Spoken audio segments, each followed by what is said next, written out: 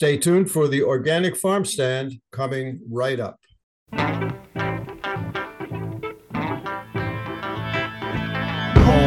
in the fields, and listen to the rice when the wind blows across the water. King harvest is surely come. I work for the union, 'cause she's so good to me. And I'm bound to come out on top. That's where she said I should be. I will hear every word the boss may say, for he's the one who hands me down my pay. Looks like this time I'm gonna get to stay. I'm a union man now all the way. The smell of the leaves from the magnolia tree. My name is Richard Hill. Laura Modlin, I see you right over there on the opposite side of the console. How is it going today? It's good. I've been really enjoying the sunshine today, and the snow gives a nice mood to the winter now. Yeah, you finally got the snow you've been praying for. Yeah, I think we got about 5 or 6 inches where I am. Uh-huh. We might have gotten a little more down here in Brantford. And Yeah. we're also joined here by Steve Munno out there on Massaro Farm. Steve, what's the winter like today out there? The winter is great here, and it's great to be with you as always. Yes, we've got a nice covering of snow, and we are lucky with this snow. It didn't come with much wind, even though some wind was in the forecast, and so we don't have any major drifts along the farm, which is often the case. We're on top of a hill, and whenever there's storms, there's often a lot of wind, and so we'll get big piles in some area and some areas that will be bare. But we've got a nice even blanket of snow across the farm. It's a good covering, and it's slid off the high tunnels as it should. It started to slide off the barn in our house. So yeah, we've got a lovely winter farm scene over here. Wow. I love Okay. it when I love it when the snow starts falling down off of roofs. That's really nice. Mm, that's very childish of you, Laura, I must say. Well, I share that. I watch the snow slide off of the high tunnels from my window here, so make sure everything's okay. I've got to, we want the high tunnels close so we can see if they need any attention in storms and such. But we can stay warm with a tea or coffee or cocoa and see it slide off and know that it doesn't need any attention. It's taking care of itself by design with that sort of Gothic peaked roof style. So it just slides right off, and we're in good shape. So we have a hell of a good show coming up here, Laura. And I know I'm really excited because you know how much I love the native plants, and today Jim Sirch from Yale Peabody Museum will be up at the half hour to discuss them with us. Yeah, we're going to focus on native plants, how to grow them, why they're our friends, and our friends and family, maybe even. Do you have any native plants in your family, Laura? Any native plants? Well, in your family.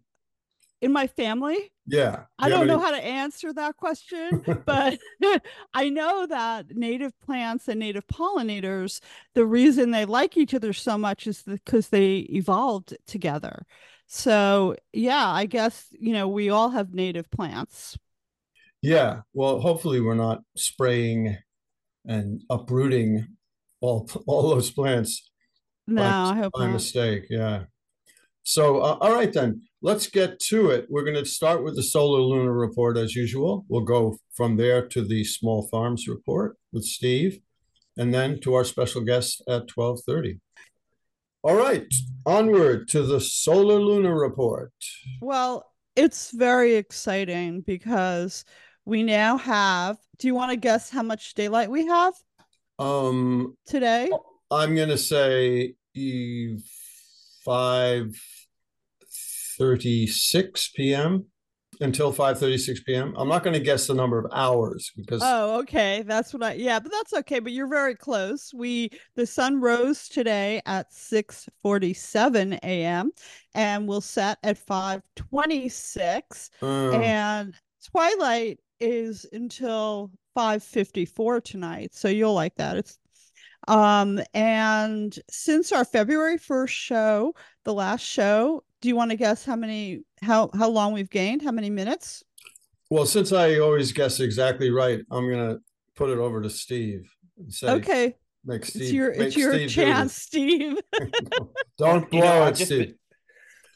I don't have a guess. I just been enjoying, we've got real sunlight going on for the last I week, which know. had been missing for quite some time. So now it seems like we have, so much. I don't, my internal radar says we've got a ton of sunshine, which isn't the number We I have think an you're looking for. abundance of sunshine. It's been so nice this last week to have sun. So It I know is. people are feeling it. So I don't know. The days are feeling longer. I don't know what to guess, but I've been really Okay. appreciative of the sun. Well, in the last 2 weeks, every show, we've gained more and more. It seems there's more and more each show. We gained 34 minutes. And That's amazing. It's wonderful. For our next show, which is in 3 weeks, because February has 5 Thursdays, we will gain, I want a drum beat here, in the next 3 weeks. Wait, hold on. Do you have a drum beat? 56 minutes in the next 3 weeks. We will have over 11 hours. Yay! We're going to breach wow. Is that because that's not because of daylight savings, is it? Well, daylight savings doesn't affect how much daylight there is. It just affects what the clocks are. And we're gonna breach 11 hours on February 24th, just so you can, write it on your calendar. And yeah, so we have 33 days until summer begins on March 19th. Until spring. Until spring, yeah. Okay. And then we have 126 days until summer in June. And, and then it starts getting shorter again. The Great North American Total Solar Eclipse is now 55 days away on April 8th. And so I found something interesting that I wanted to share. Do you know why it is? I mean, Steve might know this because of his astronomy background, but solar eclipse, it moves from the west to the east, but the sun rises in the east and sets in the west. So do you know why it is that it's opposite for solar eclipse? I pass on that one. Do you know, Steve? Yeah, I want to pass. I want to put up like a diagram or a diorama. I want to put things in to help explain this. So, no, I mean, it's certainly not something I thought about before, but now I want to now you want to know. the planets in alignment and with the sun and see the sun and the earth and the moon, why it would be that way. Right. It's because it's the solar eclipse isn't from the movement of the sun, it's from the movement of the moon's shadow. And the earth rotates east to west, west to east, sorry. And if you're up in space, it would appear to be going counterclockwise, and it does a full rotation in about 24 hours. But the moon orbits the earth west to east also, but it's slower. It takes about a month to orbit the earth. So during a total solar eclipse, the moon comes between the earth and the sun, which you probably know. And when all three bodies will be lined up on the same plane, and the moon casts a shadow onto the earth. So the west to east motion of the moon becomes more obvious than usual since it's casting its shadow from the west to the east. And since the moon moves fast, the eclipse totality is only a matter of minutes in any given location. So does that make sense? Actually, could you repeat that? No, I'm just kidding. You'll have to replay the archive of the show, and then you'll get it then. I will study it. Also, we have 14 days until leap day, which is February 29th. And do you know why we have leap day every 4 years? No. Okay. Um We're failing. Steve's not raising his hand, so I'll Well, just I go mean, into it. yeah, you can go. I mean, my guess is we have to make up time because Yeah. Because the days and hours aren't perfect for the year, and so we've got to fill in. well, it takes 365 days and 6 hours for the Earth to orbit the sun. And those extra 6 hours add up. And 6 hours is 1/4 of a day, which is 24. So over 4 years, that's an entire day. So leap year evens things out every 4 years. But there is also an exception. Every 400 years, there is no leap day. Who knows? The next time is 2100. And leap day dates back to 46 BC when an astronomer told Julius Caesar about the amount of time it takes for the Earth's orbit around the sun. So, No, I'm just going to say that this is fascinating. I mean, even okay, though my eyes glaze over during part of your report, I'm going to those start throwing things at you. that's But you like it. I think, it's interesting, I think, at least to me. And that's all that really matters. So in our sky this month, on February 22nd, there's an event. Right now, Mars is bright, and right now at this time of year, Mars is bright in the eastern sky shortly after dawn, but it's not very high in the sky, and it's outshined by the sun, so it's hard to see. But on February 22nd, Venus will be much brighter and very close to the upper left-hand side of Mars. So that'll give a point of reference because Venus is brighter, so it'll stand out more, and we'll be able to see Mars as well on the 22nd, right after dawn. Tomorrow is the first quarter moon, February 16th. February 24th is the full snow moon. Um, it's not a super moon, which I'm gonna keep saying until September when we have another super moon. But the new moon we had on February 9th was a super moon. So even though we couldn't see it, it was really close to the Earth. And I'm very relieved that we have had some snow now before the full snow moon. So anyway, that's my report for today. yeah, just about that snow moon. So the snow moon gets its name because it comes during a snowy month. Is that? That's correct. It's a snowy month, and so it's called the full snow moon. Every month there's different names. There's all different names, but this is the most, most used. It's also the full hunger moon. Right. I But think, talked about that. yeah, Vincent mentioned that Vincent last time. mentioned that. Mhm. Yeah, and so you could call it either, but I think full snow moon is more poetic and romantic. Yeah, it's less anxiety producing. I don't like thinking of people going hungry. And nor deer nor other little critters. Oh, yeah, that's right, because they can't find food. Although this year, I think, at least around here, there's been hopefully more food for these critters. You know, I'm remembering when Vincent K, that is, for listeners who haven't heard the show before, Vincent K, the guy who gives the honeybee report each month, first Thursday of each month.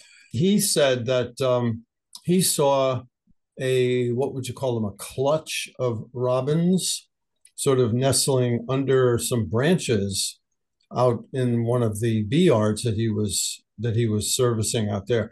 And I was amazed by that because robins are sort of the harbingers of spring. Is that right, Steve? I mean, don't they sort of appear not really until spring has sprung, so to speak? Yeah, I expect to see them in the spring. They're one of those indicators of spring. Yes. Yeah, but so here they are already. That's weird to me. But anyway, Oh, Laura, one more question for you.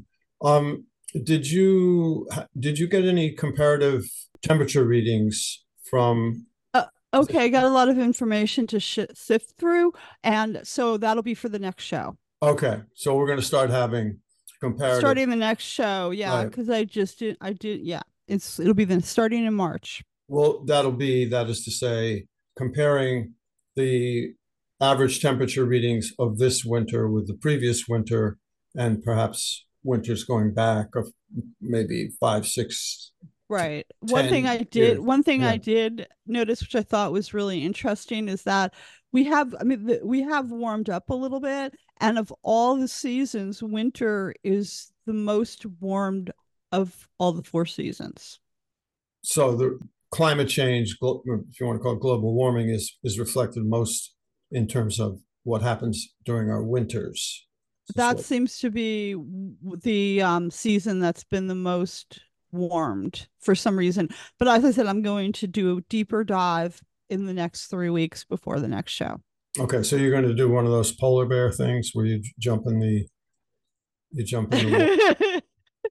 Yeah, that should be nice and toasty warm to go in the Long Island Sound. Yeah.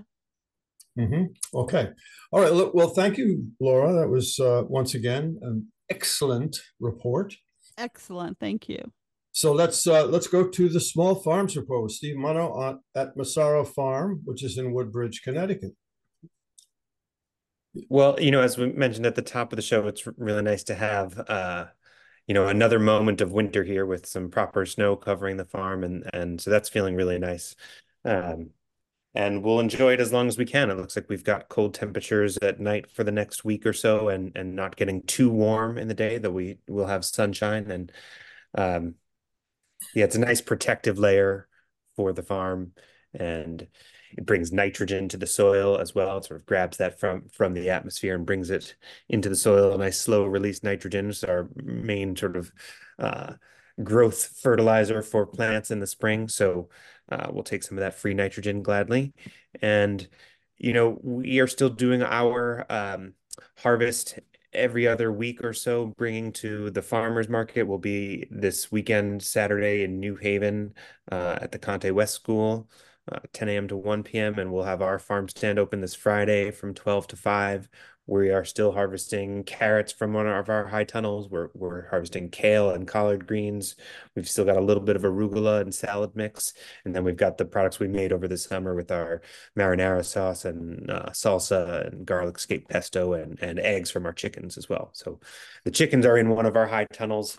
And they kind of stay in there. They don't like to venture out into the snow. So we've got it set so that we can roll up the sides and have them venture out during the day. But in the snow cover, they don't like to get out there too much. So we'll wait for the snow to melt before we let them out. Or if it sticks around a little bit too long, we can shovel a path for them and help them get their exercise beyond the tunnel, which is about 30 feet wide and 96 feet long. So they've got some good space in there. But whenever we can have those sides and doors open, we let them venture out to a little fenced in area outside of the tunnel. How do the chickens produce it in this season? Is it pretty much the same in terms of egg production? Yeah, they are. So the chickens are responsive to daylight. And so their natural tendency is to produce fewer eggs in the winter. And then, as a farm that we're hoping to, continue to get eggs over the winter, we add a light bulb to their coop. So in the place where they nest or they roost, we have a light bulb in there, and it turns on at 5 a.m. So they start, sort of wakes them up a little bit early, and it goes on, and then it goes off with when the sun comes up, and then just before sunset, it turns on again and stays on till about 9 p.m. So we're giving them the sort of 16, 17 hours of sunlight to sort of keep them laying at a sort of peak or close to peak level. So we see a little bit of a drop off in their production, but not much. But if we took away the light bulb, we'd see a steeper drop off. So this is one of the ways to sort of keep them laying, in not too an obtrusive manner. We don't want to turn the light on in the middle of the night and have them fully off their cycle. So we're just sort of adding a little daylight to the morning and evening to keep them a little bit more active. And how many eggs does a chicken lay? Do your laying chickens, do they lay every day or more than once a day? Or Yeah, they lay nearly an egg per day. So their sort of cycle is about 28 hours. So they might lay an egg every day, and they might lay an egg, every other day or thereabout. So we're getting, from right now over the winter, we've got about 80 chickens in our flock, down from about 150 over the summer, just because of the pasture and the space that we have. So we downsize our flock for the winter, and we'll add some new chickens in. And we're expecting to get an egg from 75 to 80% of those chickens each day, um, which is about accurate for us. And that's kind of enough for us to have eggs available to our farm stand and market. And then, when we have many more people coming to the farm over the summer, we have more eggs available for our subscribers. So I know you got rid of some of your chickens at the beginning of the winter, or you sent them to a farm up in Vermont or something. yeah. So I'm just wondering, do you get more chickens in the spring? Yes, yes. Actually, in a few weeks, I'll be driving to Pennsylvania and picking up a new flock of chickens, and the remaining chickens that are here will go to a couple other farms who I've already talked to about, taking on year-old birds who are still have a good bit of laying life ahead of them. Um, but I get a little wary about mixing flocks, and just for health management. So, in at different stages in the sort of the birds getting along. So we will move on from the remainder of our flock and have a new flock in, and they won't be laying yet. We get them as we call pullets. They're 16 weeks old. So they've been raised from day olds by someone else through 16 weeks, and we will take them on at that point. And we expect them to start laying at about 20 weeks, maybe 22 weeks, and then 24 weeks they should be at full sort of laying. That's our hope. And these numbers, in terms of how often they lay, how frequently they lay, and what their laying sort of lifespan is, depends a little bit on the breed of chicken. But being here in Connecticut, and that we are sort of targeting, egg production, we are choosing breeds that are, that can handle, the swing in temperatures throughout the year here, from being cold in the winter and warm in the summer, and, that are strong laying breeds as well. So I was wondering, someone was telling me that there have been hawks and other predators getting their chickens. And do you have issues with that, or do you have some way of keeping them away from your chickens? Yeah, there are hawks around. I mean, I think it's a great thing that there are hawks on our farm that get at things. Now, we don't want them to get at our chickens. We are trying to, maintain the circle of life here, and not to prevent it. We have deer fencing around our fields to keep the deer out of our crops, but allow coyotes and bobcats and foxes in to get at things. But again, we don't want any of those to get at our chickens, so we do our best to keep them off. So we have things like scare tape, a sort of flashy ribbon that will hopefully distract the chickens. We provide shade structures to keep the hawks away and to protect the chickens. And we don't let them roam over all the acreage. We're sort of moving them throughout our field, but we're keeping the sort of electric netting around an area to keep them confined. So it's a harder target area for the hawks. And then, one of our staff came up with a really ingenious method to help protect them further by creating sort of a netting that's attached to our mobile coop. So it's just sort of magnetized off the side of the coop, and creating a little canopy protected area, sort of expanding the protection of our coop to into their pasture area. So I think that really helped with us this last year. But inevitably there will be some predation from hawks. but we prefer them to get at the, mice and voles and things that are, going after our crops. And so hopefully they don't get a taste for our chickens and they get more of the other things that are, competing with our crops out in the field. Steve, last word from you. Why don't you give us a little update on the winter conference, the NOFA winter conference? Yeah, absolutely. So we have, there's a number of things going on. The winter is always about sort of learning and gathering, and there's already been a number of great gatherings throughout the winter. But we've got on March 23rd coming up, Connecticut NOFA's 42nd annual winter conference. It will be held this year at Eastern Connecticut State University in Willimantic.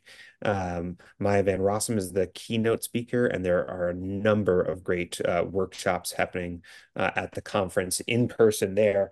And then earlier in the week, I believe it's the 20th and 21st, there will be some virtual workshops as well. So, you can, attend a number of workshops remotely in the week leading up, and then on the day of, that's Saturday, March 23rd. And I should say Massaro is offering a number of programs as well. Programs and events is one of the things that we do. We've got a composting workshop coming up this weekend with Domingo Medina in partnership with the Town Sustainability Committee at the Woodbridge Town Library. We've got a sustainable nutrition workshop happening, a climate change webinar coming up. We've got a comedy show coming up. We're preparing for Celebrate Spring. And I want to say just a plug for all the CSA farms out there. Next week is National CSA Week. So this is a sort of national movement to sort of raise awareness about CSAs and encourage signups because, community supported agriculture farms, the idea is that members of the community invest in the farm, for the season upcoming. And this keeps us from needing to take out money from the bank or get a loan. And the community is the investment in the farm. And so this sort of a national push, across the country to get folks, encourage them to sign up and encourage the CSA movement, which supports a lot of small farms throughout the country. So that's coming up starting this Sunday through the next week. So keep your eye out for that push. If you're following a farm and if you haven't signed up for your CSA yet, this is a really great time to do it. And Steve, just mention the website for CT NOFA, yes, where people, I'm sure, can find out information about the conference. Right. So it's ctnofa.org. That's ctnofa.org. And they'll see a link right at the top there for the winter conference, and it'll have all the information and registration details of the programs and such. Excellent. All right. Laura, why don't you bring us in with our special guest today? We have Jim Sirch, who's the education coordinator at the Yale Peabody Museum. He's also a master gardener and board member of the Connecticut Horticultural Society. He gives workshops throughout the state on propagating native plants from seed and how you can improve backyard wildlife diversity. All great things. Okay, Jim, are you still with us? I am. Thanks so much for joining us. I know you have quite a caseload, so to speak, with all your native pals. But yeah, tell us all about what you do and what the programs are at the Peabody Museum. Yeah, sure. And Richard, I just wanted to make one correction that I heard a little earlier, that that robins are around year-round. Oh, and that many are. Some migrate south and come back, but many stay through the winter, and they hang out in wetland areas and eat berries. And so it's called a flock, and a flock of robins. And actually so that fools people, because people do think that that they're the first bird of spring. Actually, the first bird of spring is the red-winged blackbird. And right about now, to sort of like the beginning of March or so, the flocks return, and they're one of the first birds to see. But so anyway, do the robins do they have like some kind of a lottery system to see who gets to go south?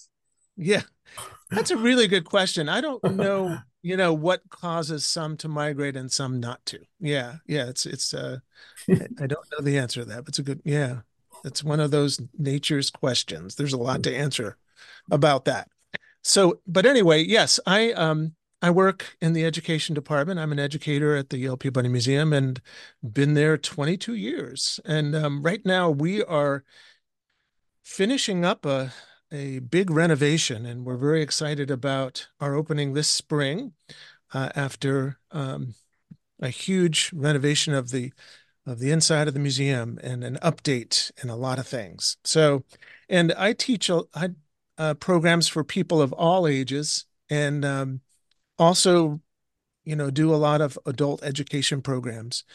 And during COVID, I started a nature blog called Beyond Your Back Door.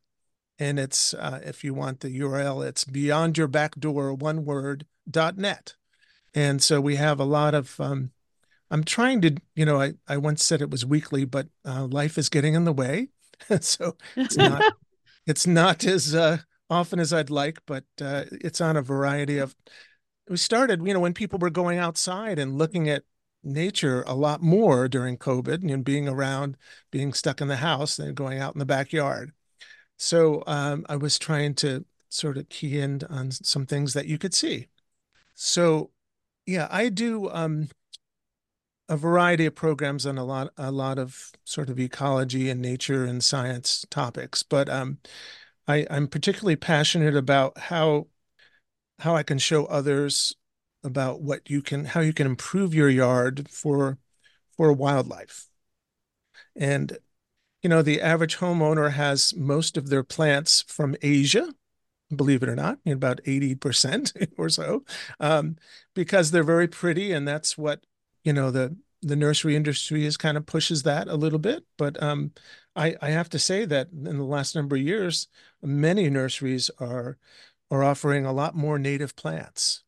And as Laura mentioned earlier in the show, that they are tied in so much to the ecosystem, right? So that's that pollinators and plants have evolved together, as you mentioned. That's perfect. Perfect. I'm glad you said that. Have evolved together for thousands and thousands of years. But we've sort of broken that, with putting in plants and having so much turf, so much lawn, which in New England, well, actually, you could say that the amount of lawn or turf in our country equals the land area of New England, which is pretty sobering. So, Mhm. and it's a biological desert, so there's a lot we can do to help that. So, Okay. Yeah. So tell us a little bit more about the pantheon of native plants that people may not even realize are on their properties.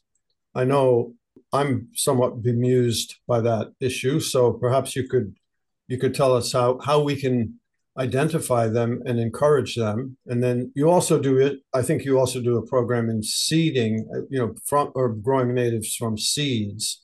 So maybe you could tell us a bit about that as well. sure. Yeah, so it may be hard for the average person to kind of go out and identify all the different kinds of plants, but there are some tricks and some things to help you with that. There's a couple of online apps. One is called iNaturalist. It's just, I think it's inaturalist.org. And that you can get that and you can take a photo of it and it can identify the plant. So that's really neat. There's another one with, I think they put out also something called Seek, which is a little simpler platform. There's a number of things that help you identify plants. And yeah, it's you're right, Richard, that a lot of people have them in their yards and not know that they are there. Particularly some of our asters. There's one called white wood aster or blue wood aster. These are plants that you might think, oh, well, they're just weeds, but take a closer look and you'll see loads of native bees and other pollinators on them. So there really are a number of them. And I consider myself a real proponent of.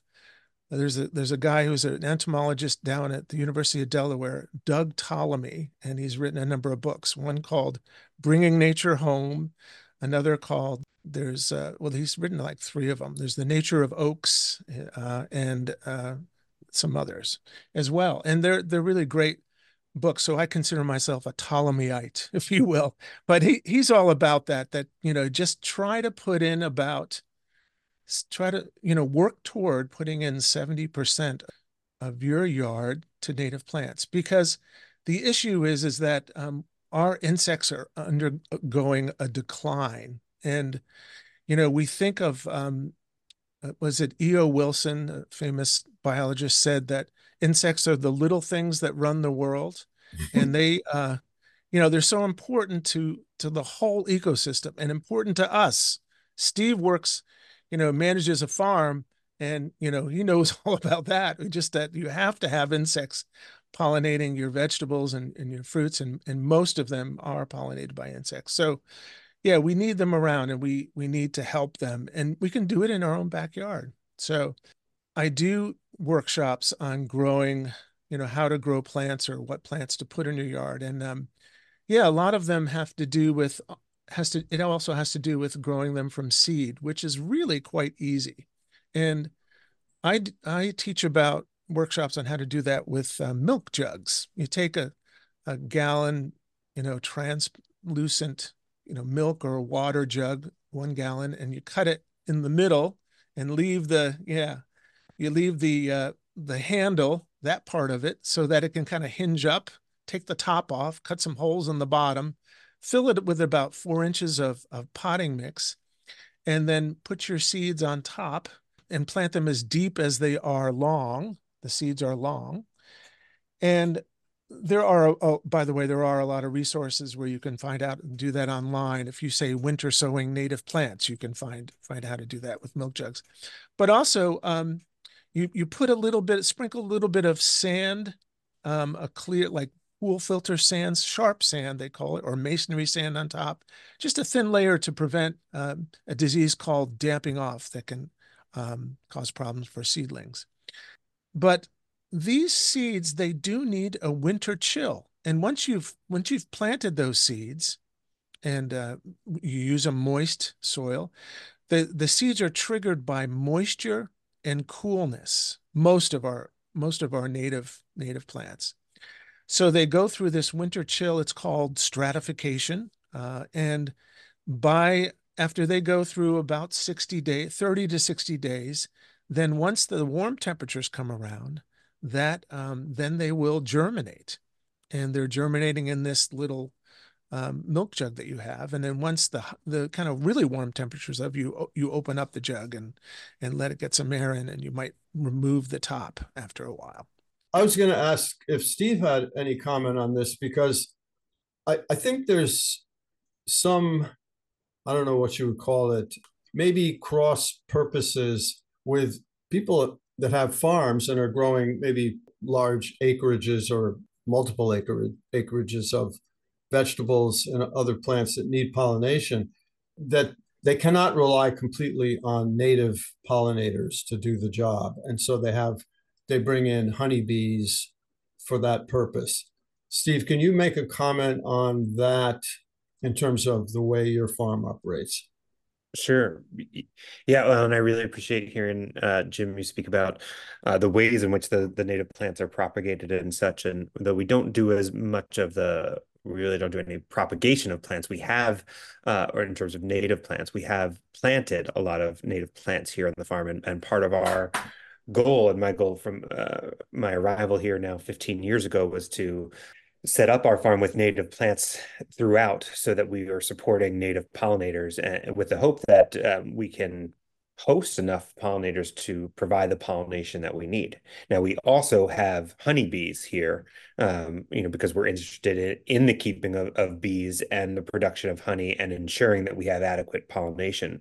But, for those of you who have walked around our farm, that we've if you've done a farm tour with me, we talk about all the native trees and shrubs that we've used to ensure that we have flowering as early in the season as possible to as late in the season as possible, and a diverse array of food, because different pollinators, will need different kinds of forage. They can't just have one flowering species. So we want to have a range of families of plants flowering from as early in the season to as late in the season as possible. And then we use our annual crops as well to have things up as early in the season as possible and late in the season as possible. So not just the crops that we're growing for production, but things like our cover crops like buckwheat and peas and oats that will flower and such.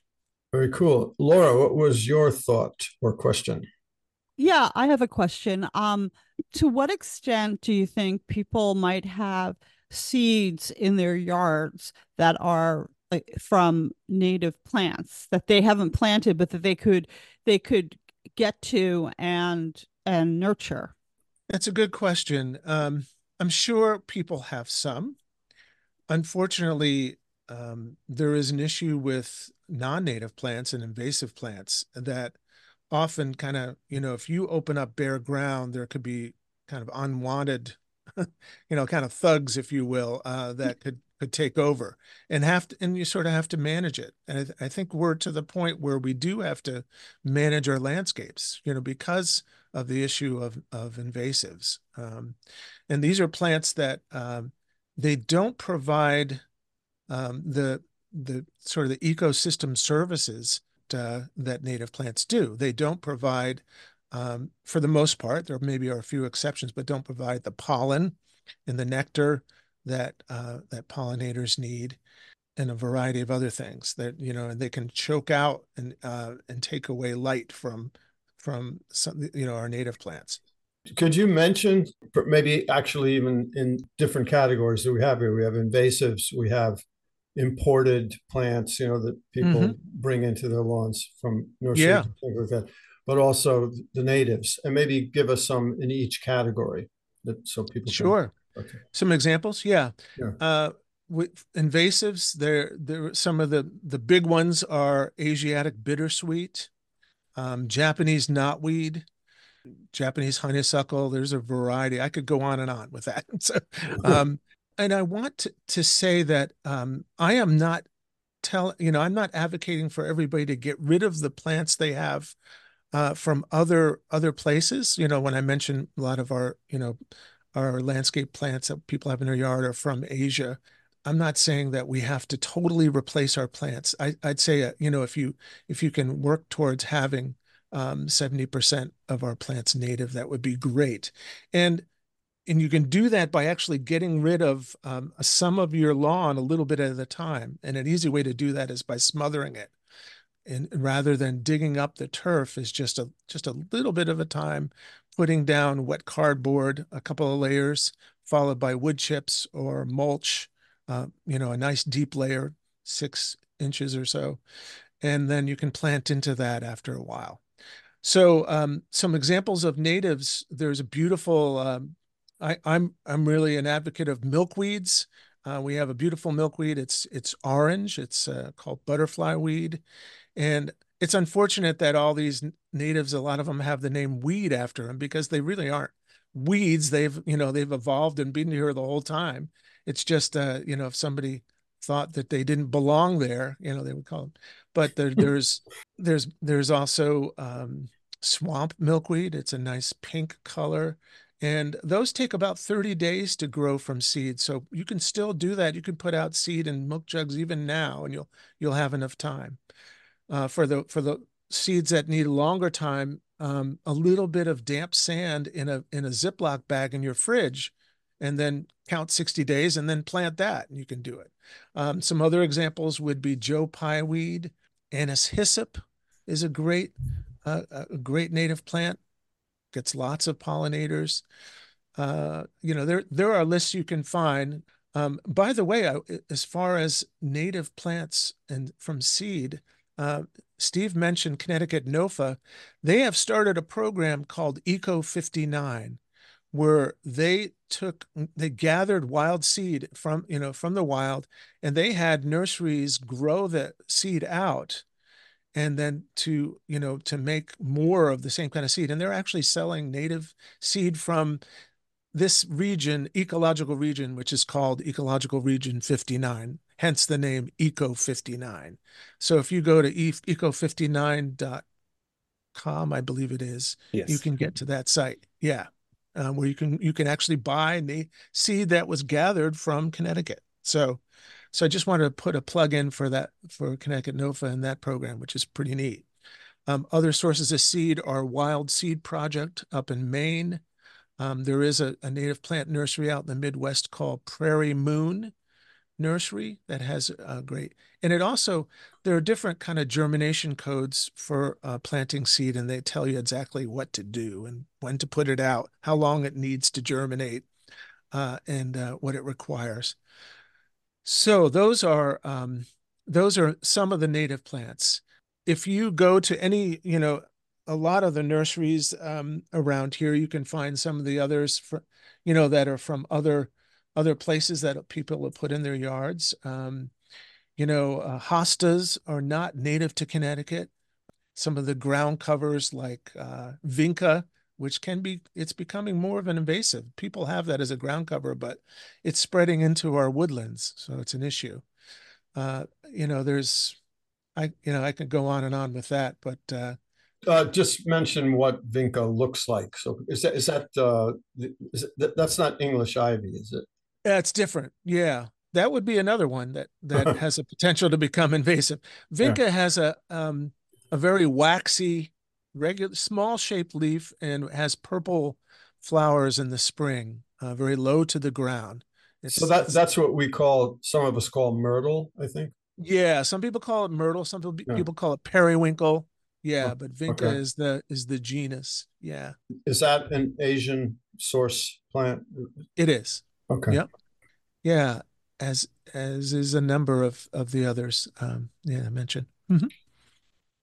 So I have one more question.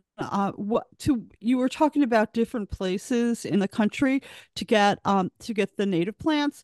How important is it to get native seeds? I mean, native seeds that are from Connecticut as opposed to, say, California or Maine, or like how important is that they're from here?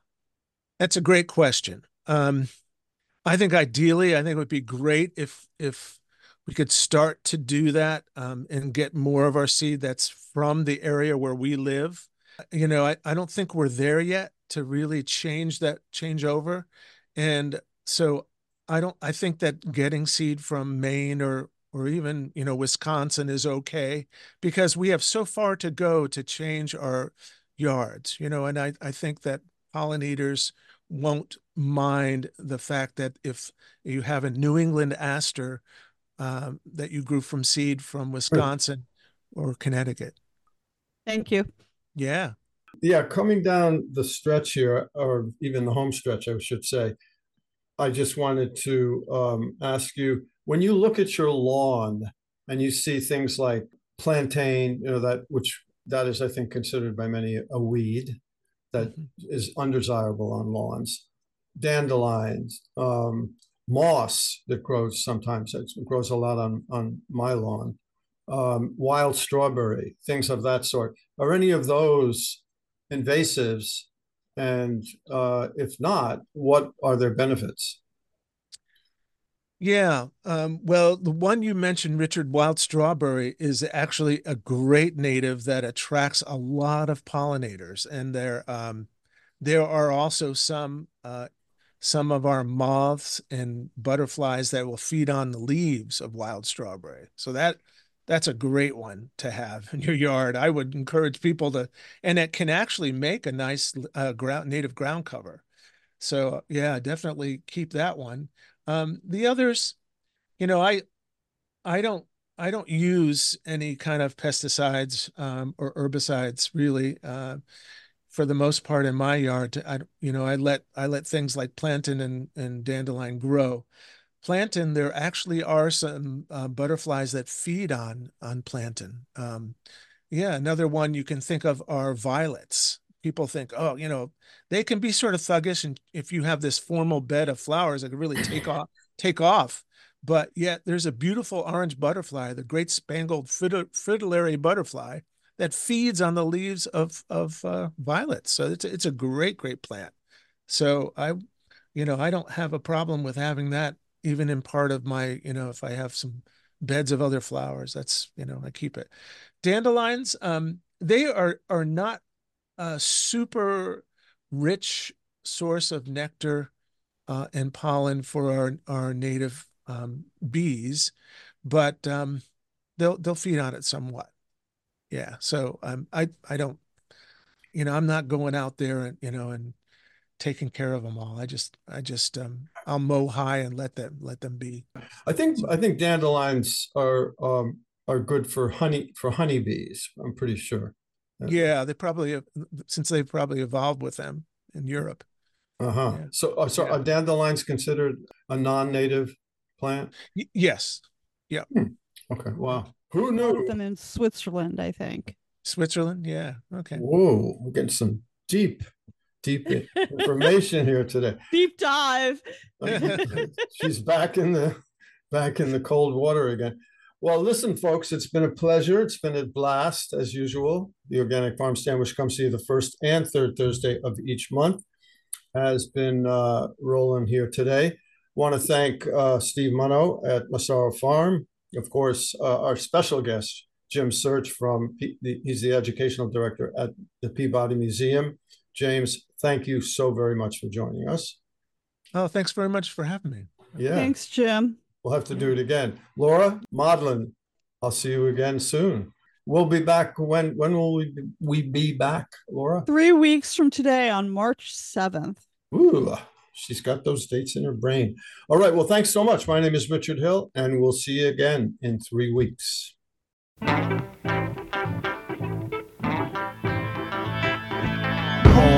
in the fields, and listen to the rice when the wind blows across the water. King harvest is surely come.